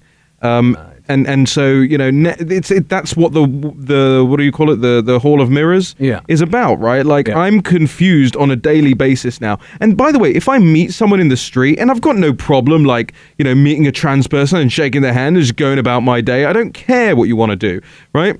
But if I meet them and I wrongly label them or misgender them or call them a crossdresser or a transvestite or whatever, I'm in some real trouble now. I mean, in Canada, I'd be in real trouble. I'd be in legal trouble, right? But that's coming here to America. That's, the Equality Act that the Democrats are trying to pass at the moment basically undergirds all of that with legislation. Yes. Yeah, so what you have is clown world to be enforced, right? Multiculturalism officially. And of course, by that term, they don't mean many cultures coming together as one. They mean something very different. And what she says in this piece, I think, is instructive. This is at AmericanMind.org. She says, clown world is used to describe instances of abasement that at any other point in history to any person of dignity would be regarded as incomprehensibly evil or stupid, so outrageous they must be a joke. So she says, state-enforced sexual transition hormones for children, right? Drag queen story hour, voting rights for terrorists. And says this is Aristophanes with a shot of Nietzsche, some classical allusions to those who still read old books. But she goes on to complain that you have woke capital, right? You have this supposedly neutral free market in which mainstream and powerful institutions, banks and airlines, etc., are all getting in on political correctness and enforcing this kind of dogma on the rest of us. And I think what's especially hateful to me about it is that the implication is if you don't keep up with all these fads, you somehow don't love your fellow citizens, right? Whereas the other side would say, no, we are one and we're equal as citizens. That's how we should all be interacting, on that basis and not any other. That's how it used to be, and I got to tell you, the European situation. When was the last time you were in Europe, Matt? It was the Cannes Film Festival in 2014, I believe. Oh, wow. I wish I could say the same, not least because I haven't been to Cannes, and I've been back to both the UK and Europe in the last year on multiple occasions, and it's not getting better. The toothpaste cannot be put back in the tube now. Once this stuff has been enshrined, as they're trying to do, as the Democrats are trying to do with the Equality Act right now, once this stuff is enshrined, there is literally no way to say, actually, we're reversing that trend. We no longer have to legally recognize all that. So it's just not possible, right? And it's the same argument, unfortunately, that I hear from time and time again from social conservatives. They say, oh, well, we've got to reverse the Same-Sex Marriage Act. Good luck with that. There is simply no national appetite for it. Yeah, look, I think there's a number of things going on. I mean, all of this stuff should be hashed out politically, right? We should debate as a people what we think the legal structure of the land should look like. So, there should be lots of deliberation and debate about controversial issues, especially to do with sexuality. But I do think that there's a danger here in enforcing this kind of thing from on high. And I think there's many on the left who understand this. When you rush to enforce things with, say, court decisions, you haven't organically changed everyone's mind. So I would say you see among Generation Z kids, right, a very interesting difference. They haven't gone through the normal brainwashing of the mainstream media and watched cable TV and et cetera their whole lives.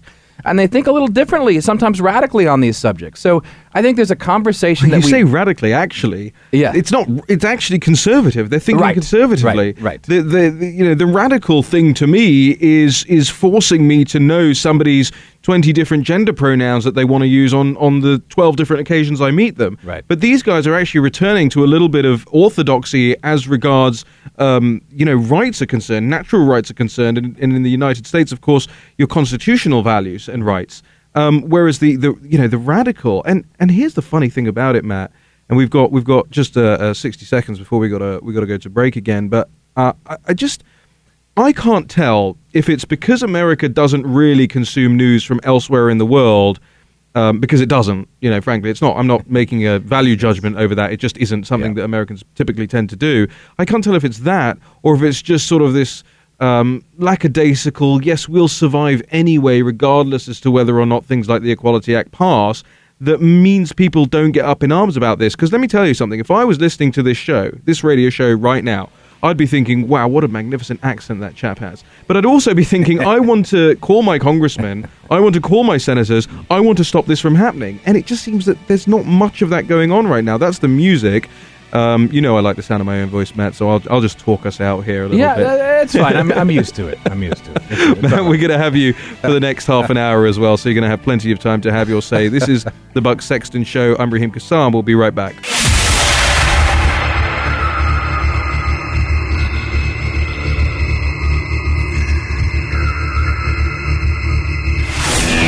He's back with you now, because when it comes to the fight for truth, the buck never stops.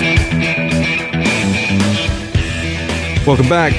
It's the Buck Sexton Show. I'm Raheem Kassam, joined in studio by Matt Peterson, the Vice President of Education at the Claremont Institute and the editor of AmericanMind.org.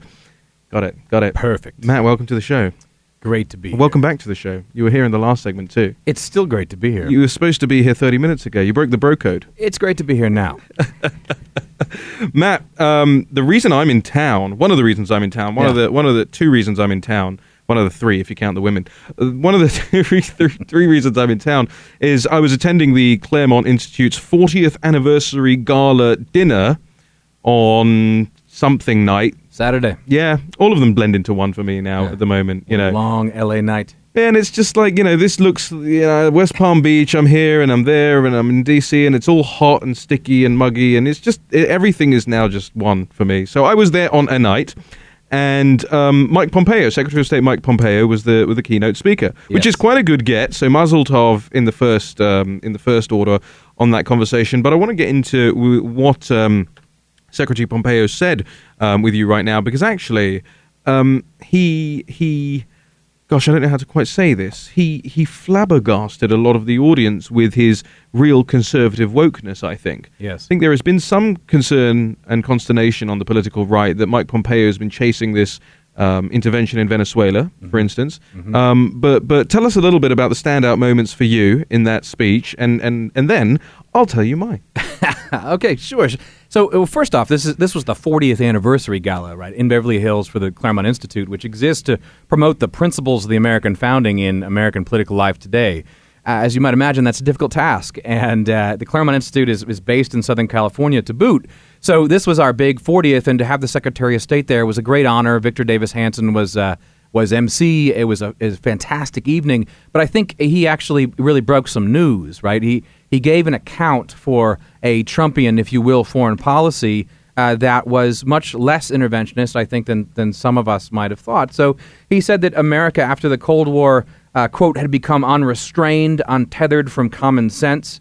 He said the institutions that we built to defend ourselves against the Soviet Union had drifted from their mission, right? And he said we bought into the trade agreements. He said that helped hollow out our own middle class. We sacrificed American competitiveness for accolades from the UN and climate activists, and we engaged in conflicts without a clear sense of mission. And then he said no more, right? So I think that was very interesting. I believe Walter Mead already has written on this in the Wall Street Journal, saying this is about as comprehensive a statement you might get, or that's been written so far, about Trump's foreign policy. Right, and he did say, quote, how about restraint? The founders sought to protect our interests but avoid adventurism. And I think that was a very important part of the speech. It had me, and you know what I'm like at these gala dinners. I'm just trying to find where the bottles of wine are kept. I know exactly what you're like. Yeah. But it even had me sort of at the edge of my seat going, well, hold on a minute. This is very interesting because as the world waits with bated breath to see what America does about Venezuela, you have the Secretary of State, the country's foremost diplomat, saying no to military adventurism. Yeah, I think that is heartening for many of us who'd like to see a reform of American foreign policy. after the last 15, 20 years. And there's certainly you had Dave Boy on earlier. I mean, he's no stranger to this sort of discussion. I think that it was a welcome talk. There were welcome comments from many of us, from the Secretary of State. And a real rejection of the kind of globalism in the worst possible sense. And he was funny. Throughout that I didn't think he was going to be funny, but he was funny as well. Yes. I want to pivot real quick to a couple of the other issues he raised. One of them being the Google censorship, right? That the Claremont Institute itself experienced ahead of the gala dinner. So just explain. You were trying to advertise ticket sales on Google, and they stopped you because of this essay on the site.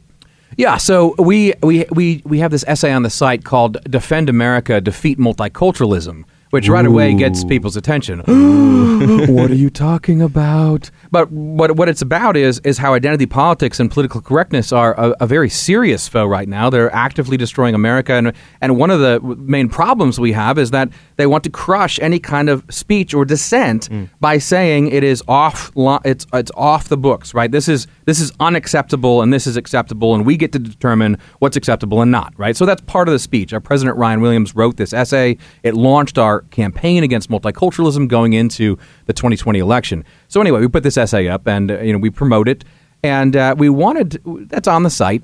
But what we really wanted to promote was the dinner we just had on Saturday in Beverly Hills with the Secretary of State. So the way Google works is you go to them and you say, look, I want everyone, they're tracking everything we do, right? They know everything about us.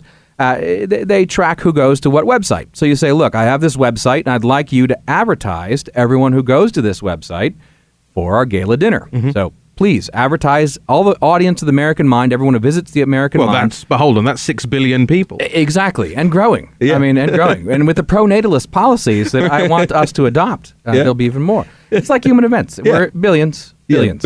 So AmericanMind.org, right? We advertise for it. We advertise to readers of the site for the 40th anniversary gala with Secretary Pompeo, and we get an email from Google, and it says, I'm sorry, we can't advertise to readers of this site because this site violates our policy. On racial grounds. So we ask, after 2 hours with a large conglomerate, what exactly does it violate? Right? It violates our policy because it's racially or ethnically orientated content. We said, is there any way to appeal this? And the lady on the phone said no. And so then Laurel does digital work at her office. She called again.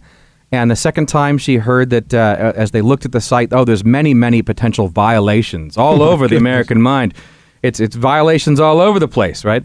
And so we thought, well, this is ridiculous. I mean, how can it be racially or ethnically orientated when our argument, in fact, is against race-based politics and tribalism? Yeah, well, hold on a minute. The name of the site, though, the American Mind, that's kind of bigoted and xenophobic. Well, what about the Tongan Mind? Why don't you have a subcategory for the Nepalese mind? Yes. The Madagascan mind? And furthermore, I mean, isn't mind, kind of discriminatory? I mean, it's disablest. What about those who don't have a mind? Exactly. Right? It's disablest. You are offending people. This is true. Who are vegetables and cannot think, for themselves. This is outrageous. You've got to change the website to just the.org. Okay. And put on it exactly what Google wants us to put on. Yes, which is just a link to Google. So to finish this story, right? I mean, we put out, we question twice and we get nowhere. There's no appeal and there's many violations. But Ryan wrote an article. We put it up on the American Mind, and within 24 hours, Google had called us up and said, we apologize. This was a mistake somewhere down the line. All a big mistake. Mistakes were made. They do this with me all the time, and earlier on, and you heard me read that Facebook email out. Oh, you've been through it multiple times. I've been through it multiple times, and every single time it's either, it was a mistake, or it's only a temporary thing, you'll be all right, pat on the head, off you go. But there are hundreds, and dare I say thousands of people who on a daily basis across America are having their accounts banned for expressing moderate, even conservative opinions. Absolutely. And there are big names, and people with millions upon millions of followers or millions in reach who are becoming, who are being slaughtered off these platforms. Is this election meddling? Well, just say yes. I would put so I can go to break. I'm not just going to say whatever you want me to say, Google. Clearly, anytime you manipulate the media, that has an impact on elections. And I think what the Republicans need to understand, as my new friend Harmeet Dillon says, a lawyer on this issue, is very good. They have the power to make sure you never win a national election again. Yeah. I mean, that power actually exists, right? So the question is, how is that power going to be used? And at the very least, there's all kinds of complications here and things that we might do to solve this problem. But at the very least, we have to push back and help people push back when they are silenced. And if we don't do that, I mean, it's going to move in one direction, and we know what direction that is. In any event, it was great that the Secretary of State actually made an offhand remark. This is actually Google. really good. We've got to do this more in the future. I've got to fly out to LA to co-host radio shows with you. Yes. This is top quality banter, political banter at its finest. Matt Peterson, the vice president for education at the Claremont Institute. It may be better after a drink. Suit up because suit up because we'll be drinking later tonight in Los Angeles somewhere in an undisclosed location in an underground bunker. And you're also the editor of AmericanMind.org. We're going to go to a break now, and in that break, I expect everyone, especially if you're not driving, in fact, only if you're not driving, to go to AmericanMind.org and check it out. It's an absolutely fantastic website, and I wholeheartedly endorse what Matt and the team are doing over there. Quick break now. When we come back, Matt and I are going to maybe debate. But what we're going to talk about is, we talked about the problem. What is the solution to this tech censorship thing? Because I am tired of these boomer, establishment, conservative conservatives going, you can't touch the free market. The Facebook is a private company. We're gonna dissect that right here on the Buck Sexton Show. I'm Raheem Kassam. That's Matt Peterson. Stay tuned.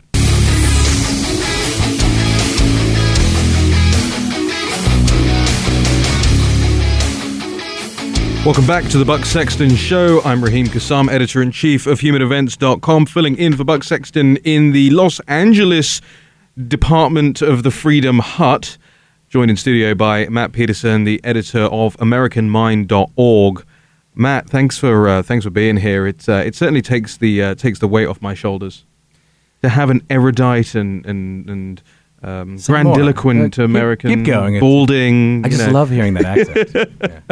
Ladies and gentlemen, I always like to make sure that we thank all the producers and the production staff and everybody at the studios here for helping us make sure this broadcast goes fantastically. So thank you to Mike and all the team in New York. This whole thing is such a palaver to put together when we're all on the road. And I'm just very, very grateful for them. And I'm grateful for you guys out there. If you like the show, tweet at me, tweet at Buck Sexton. I'm at Raheem Kassam. That's RAHEEM KASSAM on Twitter. Let us know what you think. And if you don't like it, you can shove it. but you don't like it. You love it. That's a Weezer line. It's from the song "The Greatest Man That Ever Lived." Did you know that? Wow. Yeah. Wow. I was thinking of an earlier song from a long time ago. "Take This Job and Shove It." Classic kind of country and western. And Weezer also wrote the song "Beverly Hills," which is where I've spent the last couple of days. So bringing it full circle here. That is correct. Like any great radio host does. Yes. It all ties together. Exactly. Latest news in the last couple of hours. Richard Burr relents on the Trump Jr. subpoena, agrees to strict limits on scope and the length of the interview. So it looks like all the pressure that conservatives put on Senator Richard Burr over the last few days paying off for Donald Jr., who's already spent hours upon hours upon hours testifying in front of the Senate Intelligence Committee. And, of course, yesterday, the great news that came out, Bill Barr appointing a prosecutor to examine the origins of the Russia conspiracy theory probe. I have a feeling things are going to get very, very difficult for Jim Comey and Clapper and even Barack Obama to some extent, with how much did the president of the United States at the time know was going on with regard these FISA warrants? What was going on all there? So really, really sort of sexy and interesting times in American politics. And I've got to tell you, Matt, and I wonder if you feel the same way, I am kind of getting tired of winning. I love this tiredness. Then I love this kind of tired. We need more of it, and the slow, inexorable turn of the collusion story has been really a wonderful thing to witness and see. Right? I mean, we crossed a point of diminishing returns after the Mueller report, and now you see the wheels starting to come off. And as long as the right thing happens, which is that pressure is put on this story, that the Attorney General goes after it, you're going to see all kinds of good results. I mean, I like to say that these days CNN is the Ivy League version of InfoWars. I mean, we're at the point at which mainstream media is peddling all kinds of wild stories, and they're going to pay for it ratings-wise in the next 2 years. Just to bring us back to some of the thing we're not winning on at the moment, it appears to be the tech and digital media stuff. Right. And we talked before the break about the free markets response to this. Where do you stand? I don't know if you speak for the Claremont Institute when you talk about this, but where do you stand, Matt Peterson, on this issue? How do you address the sort of mainstream conservatives like Ben Shapiro who go out there and say you don't have a right to platform access? Yeah. Well, I can speak, both as Vice President of Education at the Claremont Institute, where we have these wonderful fellowships where we do educate elite leaders, and as editor of the American Mind, I think this is an important discussion that needs to happen. It's a complicated issue, and if you simply say, oh, no, there's nothing you can do, it's a private company, I think you're living in a fantasy world. I mean, I don't know what kind of, cartoon world it is where, oh, there's just free markets and these businesses do whatever they want. No. At the very least, you'd have consumer unions, right? I mean, I've been talking to some friends about this. At least you'd have a nonprofit that holds these people accountable. But there's all kinds of legal regulation all throughout permeating this supposedly free market. And, we need to take this very seriously. Yeah, conservatives haven't actually done a great job of keeping regulation out of a lot of markets. But on this one, they seem to be drawing a line. And I don't mean people like you and I. We're the good conservatives. But I mean the ones who are clinging on to this sort of Koch brothers mentality, Cato Institute permeated, we've just got to take our lumps on digital media. They don't seem to be assailing other regulations as firmly, or at least supporting this stuff as anywhere else. It just doesn't make logical. Are they in the pay of these people? I don't know. What's going on? They're scared of Facebook? I'm not scared of Facebook. There's a few things going on. I mean, one is certainly there are legitimate, questions about. You wouldn't say, for instance, oh, we'll just solve this problem by having the government regulate everything, right? I mean, of course not. That's not a viable solution either. There's legitimate concerns about regulation, but it is true that some people treat this issue differently because there's a lot of tech money that goes to conservatives. That is part of it, and also it's an ideological thing. They're stuck in the 1980s kind of rhetoric, and they're not looking at the present day reality. Old rhetoric doesn't meet today's reality. An example would be. Jonah Goldberg writing a piece saying, well, we wouldn't complain about newspapers if they didn't have any conservative columnists. It's like, this is a completely different thing. They're not. They call themselves not publishers, right? I wish we had more time to discuss this, Matt. We're right at the end of the show here, and thank you so much for coming in here. Just remind people where they can find stuff about the Claremont Institute. It's AmericanMind.org and Claremont.org. And I love the Claremont Review of Books. I've even been known to cancel dates when the CRB has arrived at my door, so wholly endorse. I've been Raheem Kassam, Editor-in-Chief of HumanEvents.com. Make sure you're heading over to there. Sign up. We have a membership thing. Support us. I'm so grateful for you being here. Thanks to all the staff. Have a great day.